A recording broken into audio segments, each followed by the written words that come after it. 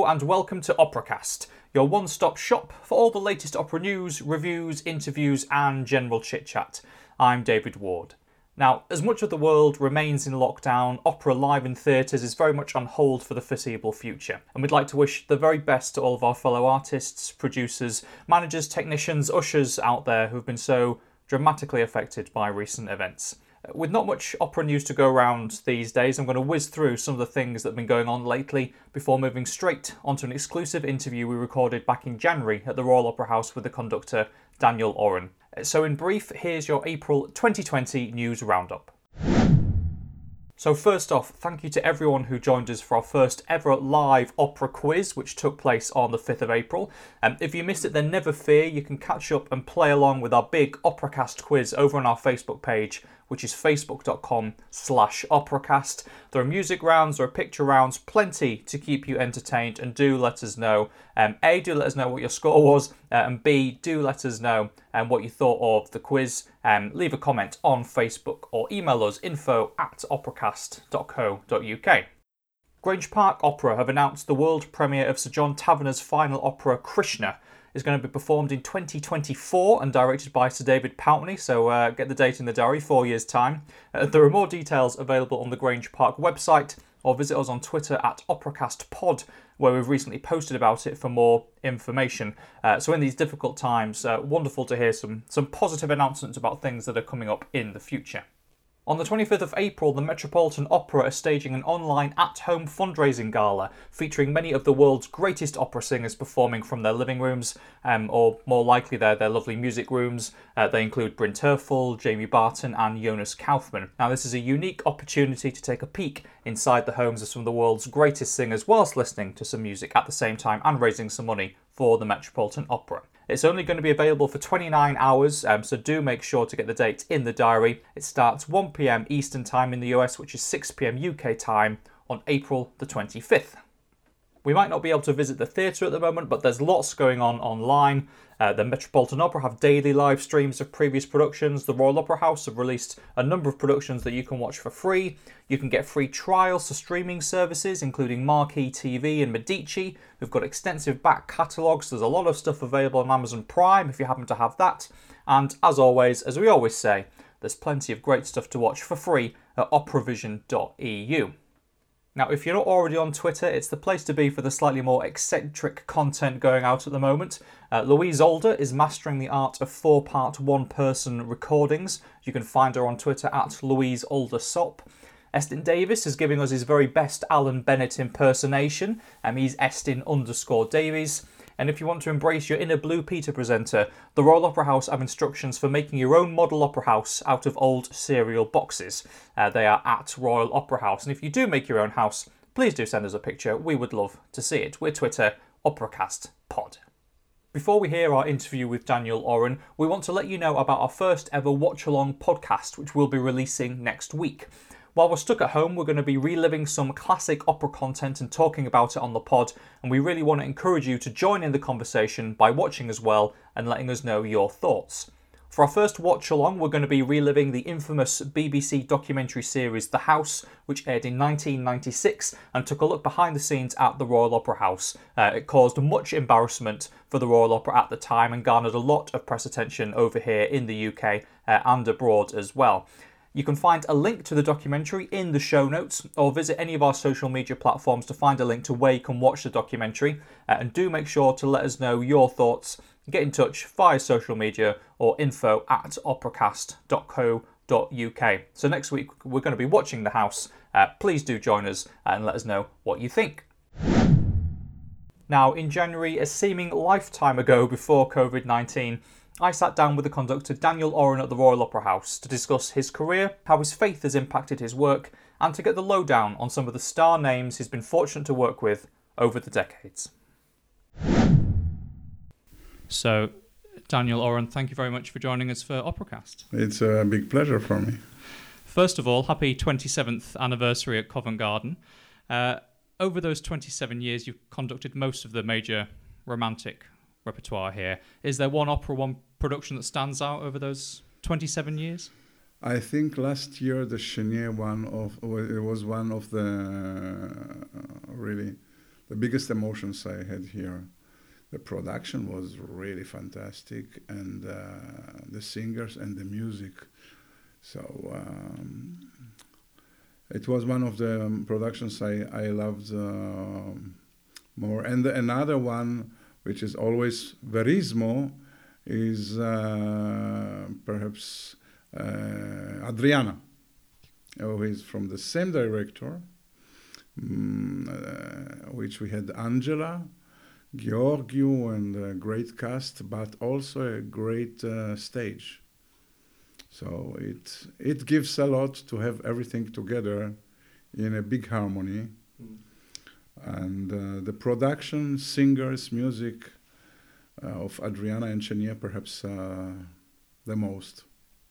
I suppose it must make your job easier as well when you can look onto the stage and see everything, I suppose, adding and really kind of giving to the music that you're creating. That, yes, it gives very much the stage. I have already other experience with other theaters, but when the production is not a very good production or an ugly production, with or a production that goes against the music suffers very much.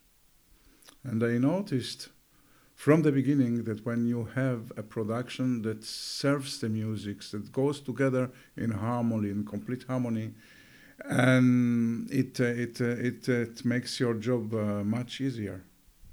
I mean, you've had a great history, or I suppose had a great history with the great director Franco Zeffirelli. Do you see kind of any natural heirs in some of those people kind of working in the industry today? Yes, I think the really one of there are some, the most talented, I think, and is David McVicar. I like him so much, and again, he serves the music. He likes the music. He's working like a crazy. Like he remembers me Zeffirelli, because Zeffirelli was working really very, very hard on the personaggi, and very profound Zeffirelli. Not only moving singers and artists of the choir, but really profoundly working on the character, and that was something special. And then his taste of choosing costumes, of choosing the scenery, and the most I worked with him, he did everything. Really, Franco did everything. So he did the scenery, he did the costume. Not always, but then he used, for example, in Butterfly, we did in Arena di Verona, he used a Japanese woman which won the Oscar, but she was really special. And today I see really David, who is so profound, who is so... I think what is so great by Zeffirelli is that he liked also the singers. Not everybody likes the singer. And he likes them, and you feel it. And he discussed with them. He had his ideas. It's clear that he had his ideas, very clear. But then, if from some reason they asked him some to change position, because perhaps they felt a little better in this position for the voice in a special area, and then he would discuss with them and would like David. I saw the same thing with David. So it's really, they love music, and the casting also is a question of casting. Sometimes directors perhaps think it's not very important, the casting, but for me it's very important very important. Um, Franco always asked me, please do the best casting you can, because if the singers, the music doesn't work, my work doesn't work either. So even he was not a musician, he understood that the music is number one. And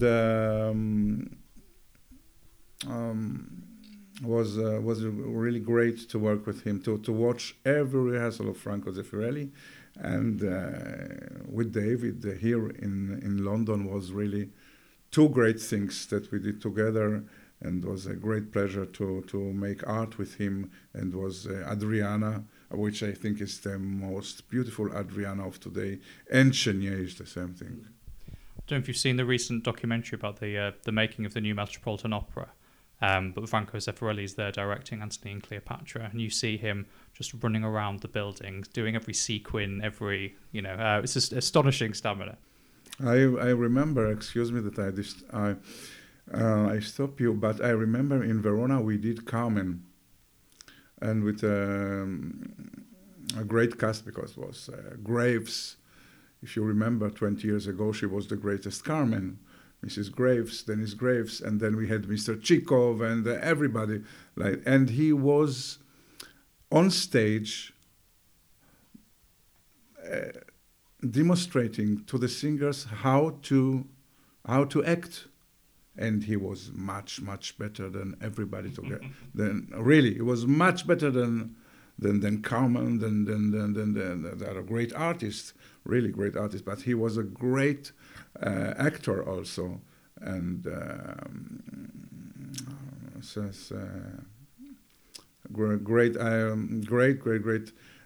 work with him, which I learned so much from him, and it was also the human relationship between me and him. So we were very much together in his villa, and we discussed very much before. So I think it was a great collaboration. Now, you've mentioned Verona there. I mean, you're performing around the world in houses in all sorts of different countries. I mean, what do you think the reputation of Covent Garden is internationally, and UK opera generally, or opera in the UK? The reputation is a great reputation, and the reputation of Covent Garden is really great, because I think the reputation of Covent Garden, everybody will tell you that Covent Garden is one of the most incredible and biggest and the most important operas in the world. And I think it's the truth. It's if we begin with the orchestra, I can begin with the orchestra because the conductor begins with the orchestra. It's really one of the greatest orchestra in the world. In opera, because it's different to play symphony music and opera, because in opera you need other things, and you need to know how to sing with the singer, how to breathe with the singer. And they know how to do it, and not always the singers respect very much what is written, or perhaps some singer is more free, we'll say, or singing with. But they are so exceptional that they know how to accompany the singer, and they are very, very strong. Really, if not one of the strongest in the world. And then the sound of this orchestra is unique. Every musician is fantastic. Every section is fantastic. It's the highest level. And chorus, I can say also only that's one of the greatest chorus in the world. Great musicians, not only voices, which is not very easy to find in the world, great musicians in the chorus.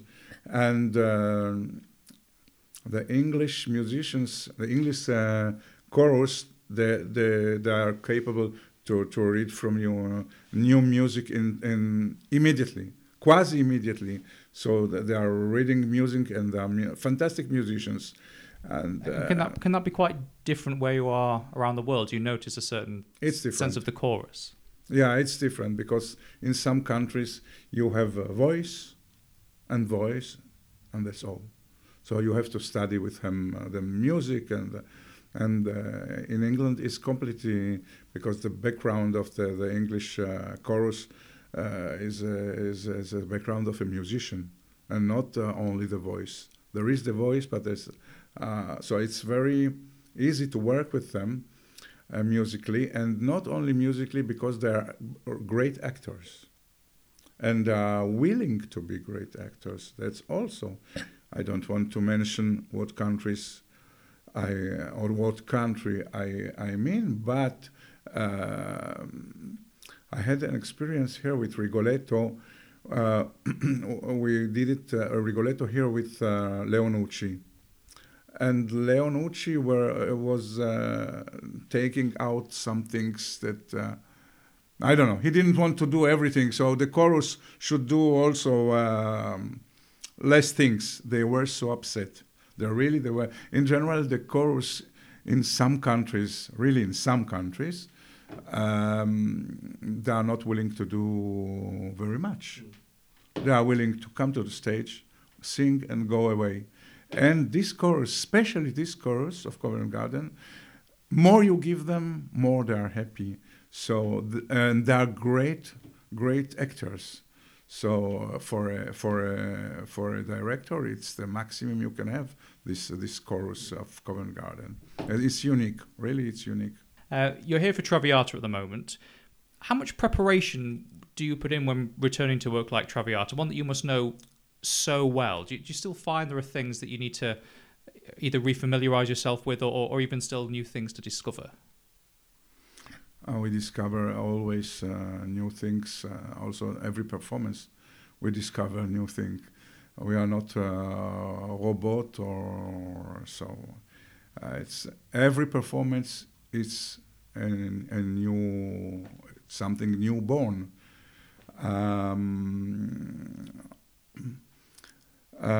They know perfectly Traviata because it's an opera that they play every year here at least 15, 20 times. So the question is only, what ideas do you have of Traviata? And my idea is that it's an opera that from one side people can say it's an easy opera. So it's not because there are many pum pums, you know, the company of the first Verdi, but that's the reason why Traviata is very, very difficult, because you have to get Traviata noble, the noble side, and the elegant. So it's very easy that this opera becomes vulgar, and the more vulgar it is, and more people like it. It's very strange, but it's like this. So the operation is to find the elegance of this opera, the noblesse of this opera, and it's not easy.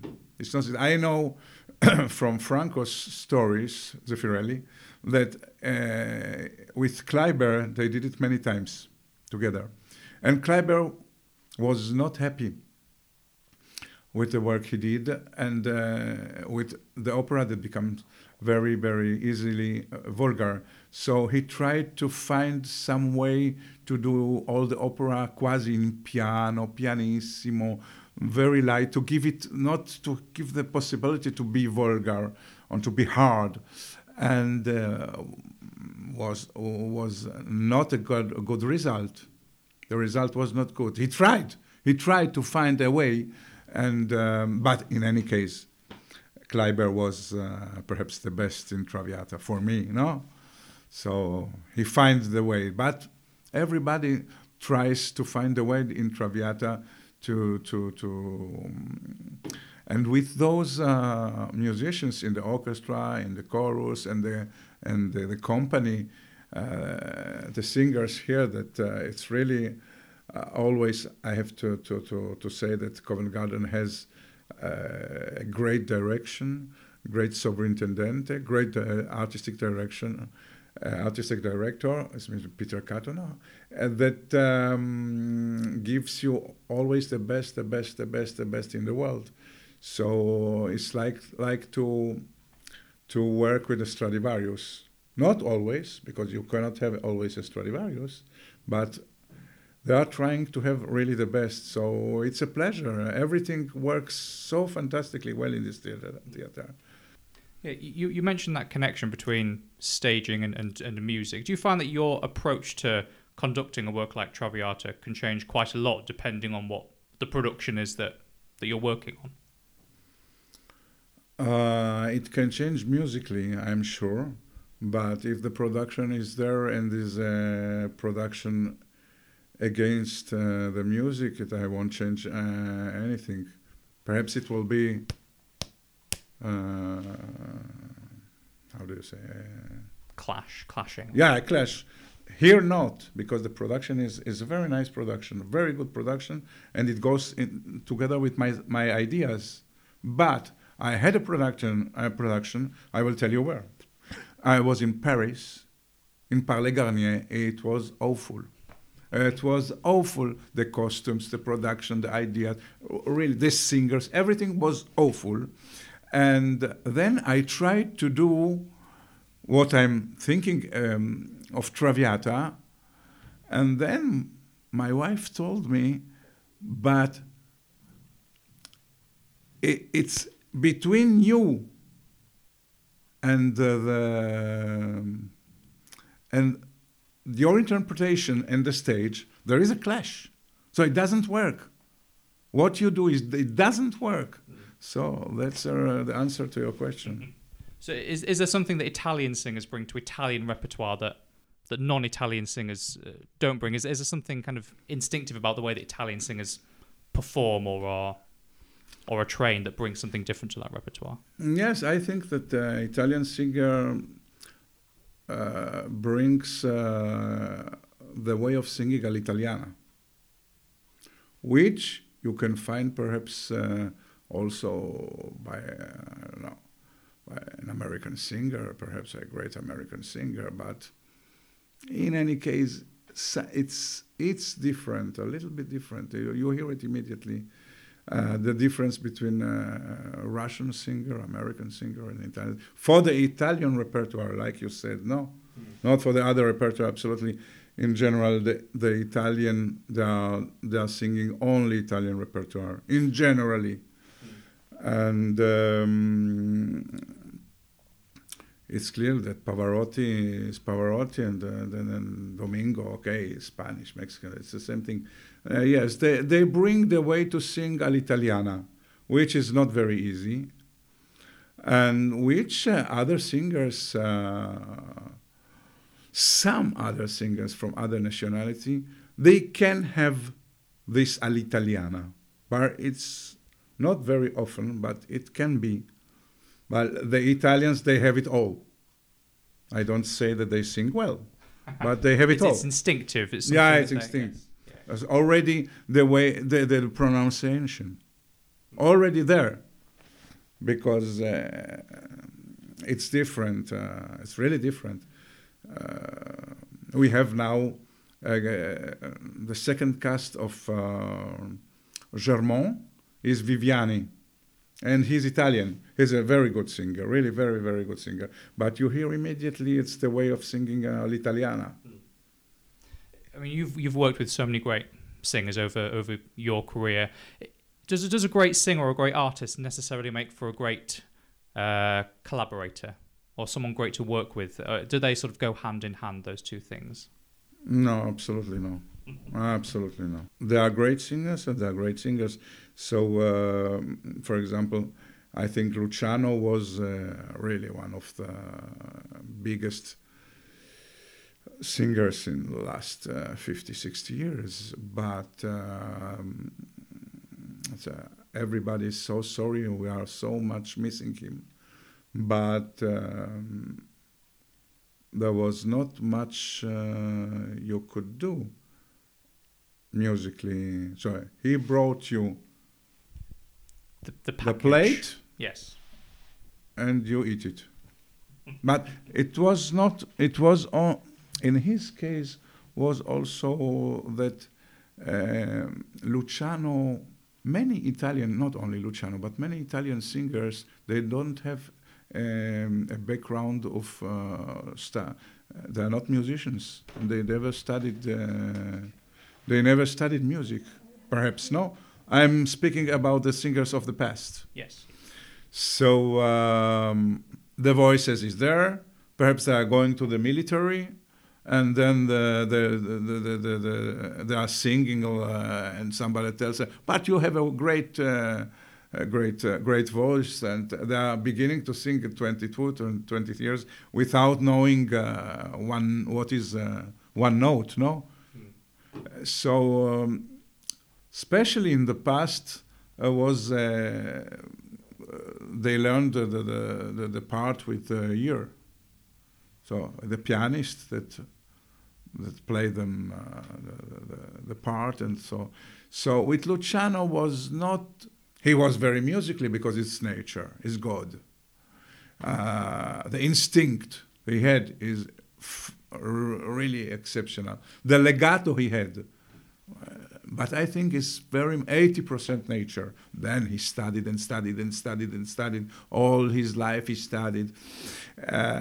Every note, every half a note, he knew exactly the position, why he putting it like this, and what he has to do, and what he has not to do. So a great study. But he didn't have the luck to study music before. So it was very difficult to tell him something. Also an error that he did perhaps in the part. If you wanted to correct it, it was almost impossible. Really, it's the case of singers of the past that didn't study music before. And I remember we did Tosca with Luciano and Vix, Caroli, and Kabaiwanska. And I tried to correct something, and I didn't succeed several times. And Raina Kabaiwanska told me, "Daniel, could I speak with you, please?" Yes. I would like to tell you, Daniel, it's not him that should study. You have to study. And she meant you have to study the errors and to try to go. You don't have to insist on what Puccini wanted, on what Verdi wanted. Forget it. You have to study on the contrary, yes. On the other way. So there are other great singers that it's a pleasure to do music with them. And in any case, with Luciano, there were always great emotions. But I couldn't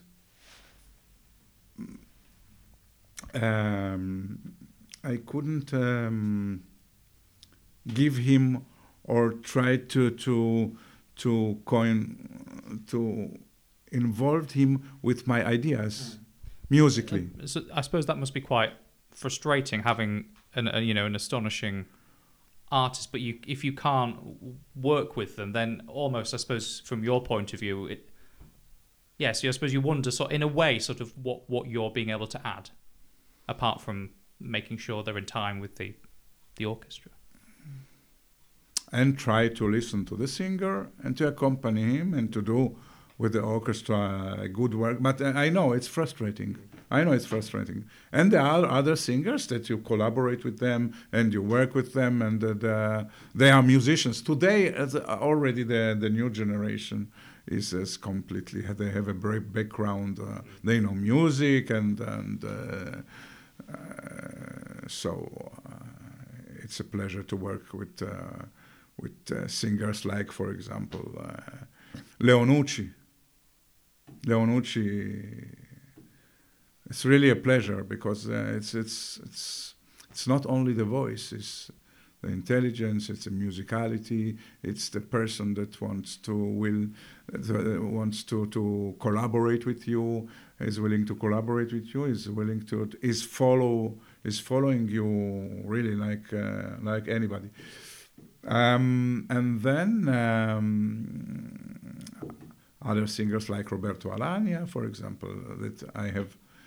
So those are singers that you enjoy really make music with them, and there are a lot today. But there are also singers that you cannot say one word, or because they don't want to accept anything, or because they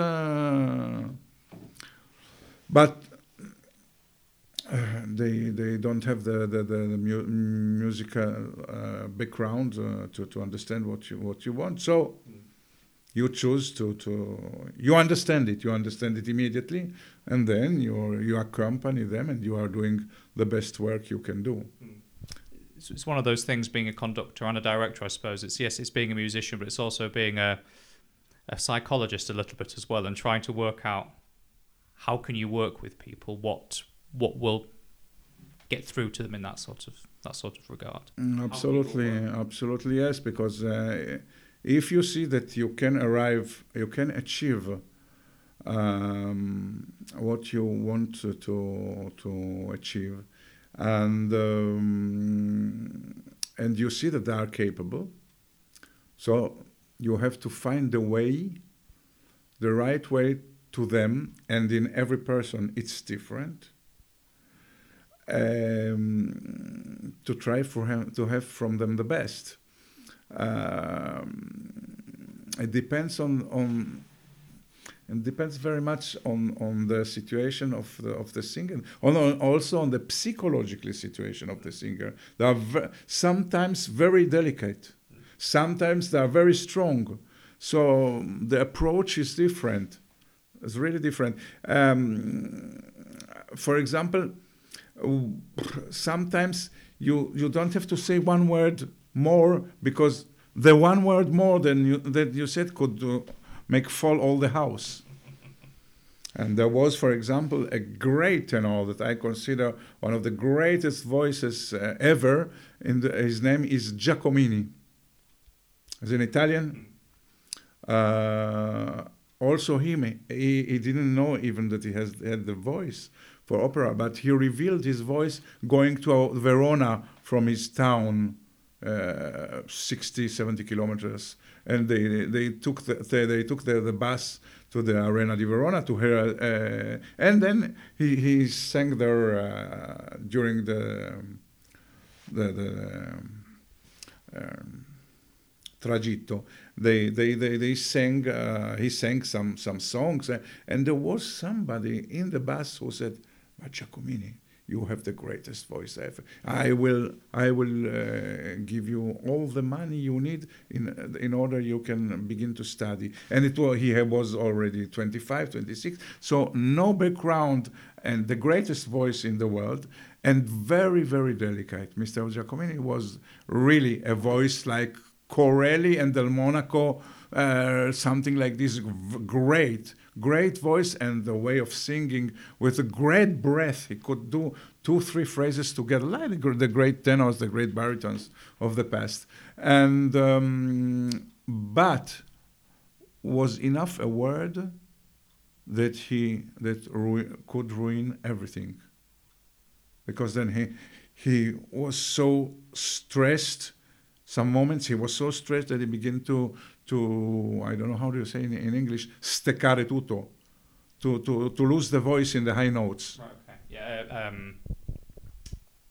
Don't know what we'd say. Ooh, yes. Yeah. You know, and so you had to, if you wanted something from him, piano in a certain way, and then he could give you the greatest emotions in the world, the greatest evenings in the world.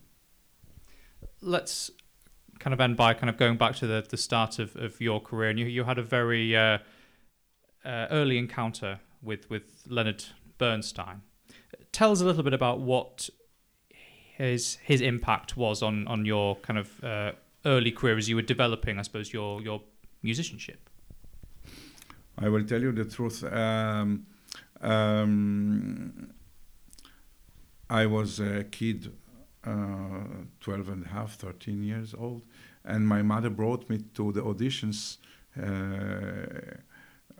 that many kids did in front of the biggest musicians, Israeli musicians, to decide who is the kid that will sing Chichester Psalms with Bernstein. And okay, they always they said, no, that's not the boy, that's not the boy. And my mother, she was a Jewish mother, and she insisted and insisted and insisted. Everybody said no, till she arrived to him personally. And then after 2 minutes, she said, okay, that's the boy. So he came 2 days before the performances, before the concerts, because great conductors they are arriving 2 days before, with a great orchestra, also the Israeli Philharmonic Orchestra. So he told me one thing, only one word: sing simple. Because I think when I was a boy, my mother wanted that I will learn also, so I will study voice, developing of the voice, we say in Hebrew. So my voice was a little bit, it was not white, like a voice of a child, but a little bit impostato. Already when I was a kid, it was like this. And he didn't want it too much because it's the role on the second movement of the Chichester Psalms of the boy, David the boy, only when he was a king, a boy, a shepherd. So that's the only thing. What can I tell you? What I studied from him or inspired from him? I was 1 meter from him, and the inspiration was there, and you didn't need words or something. You saw the music in person, and that was that's the example I took from him, and it was an example for all the life. So you mentioned there you were born in Israel, and you still have quite a big role in the musical and operatic life of the country.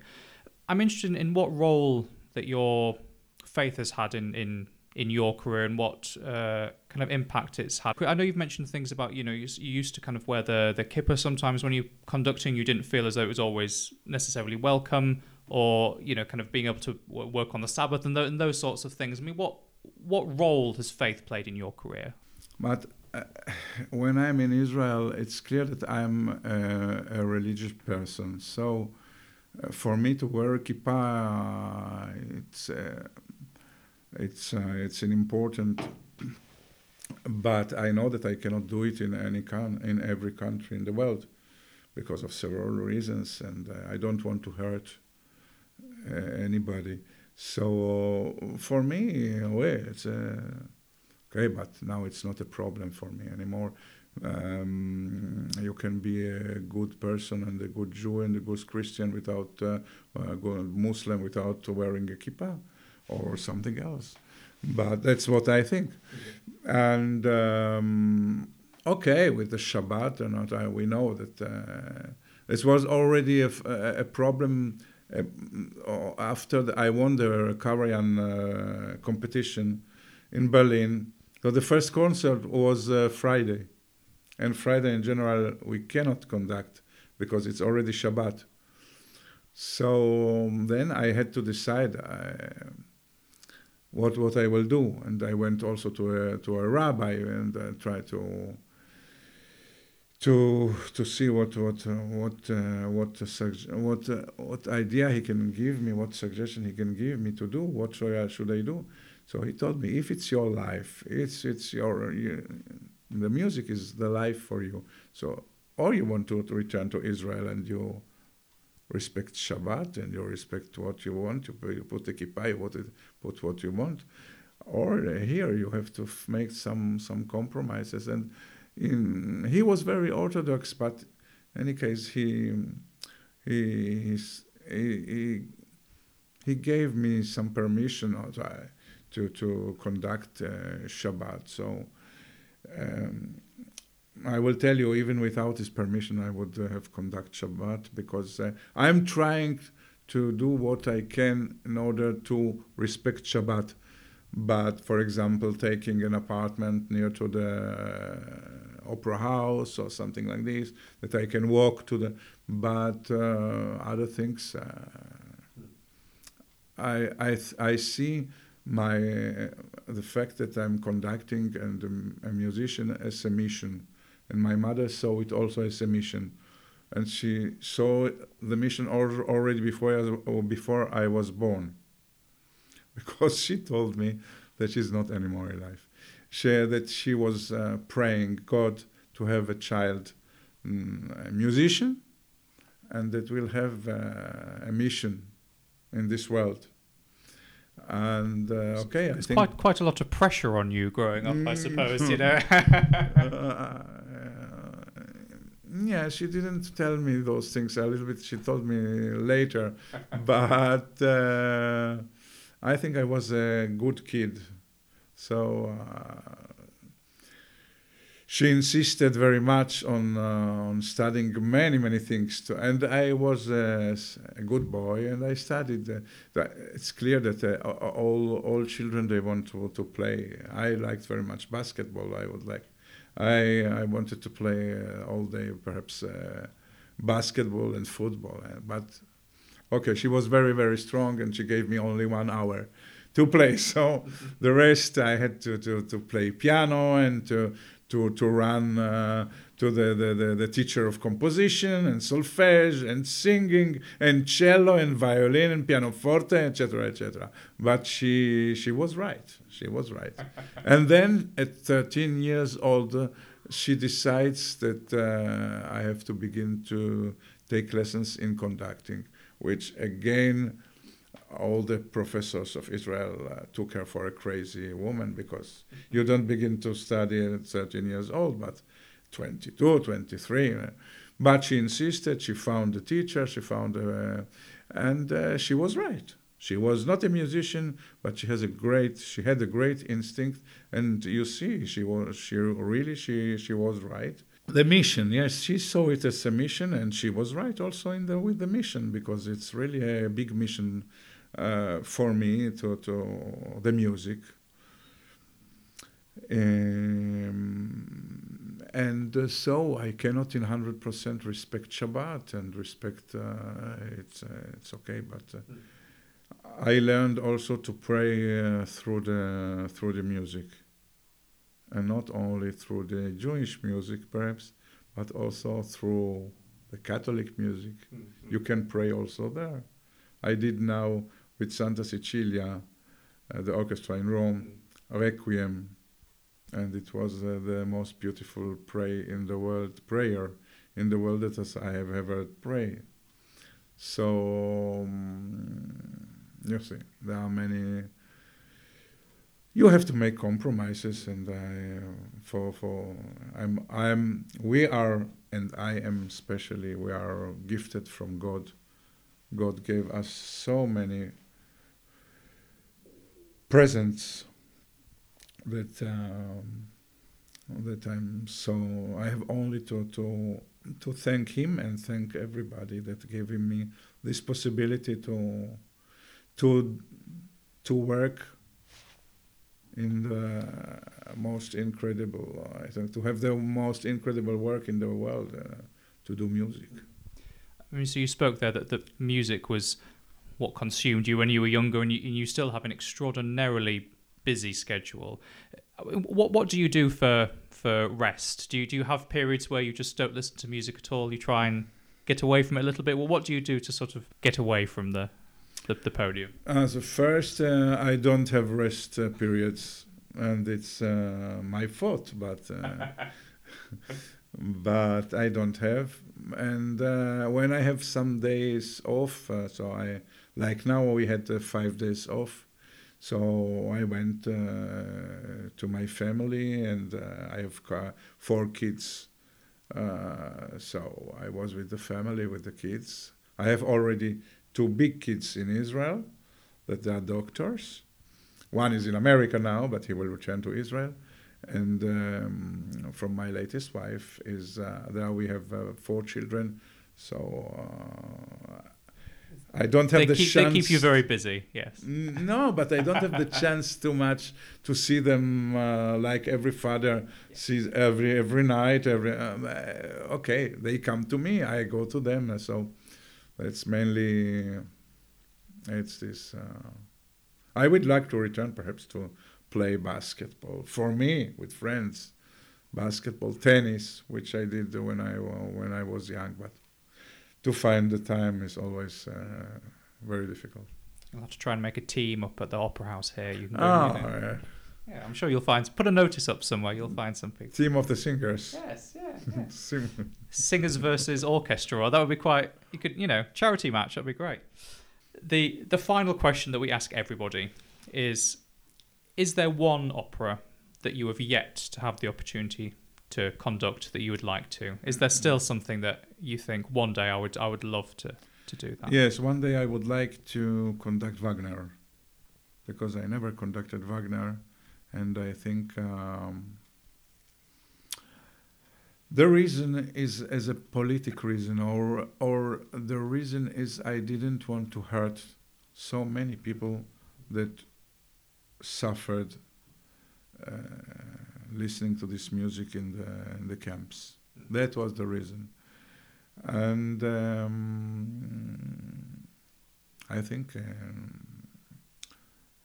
it's the time that I will do some Wagner, because that's my dream really, to do some operas of this genius. Daniel Run, thank you so much for joining us for this episode of Operacast. Thank you very much. It's a pleasure.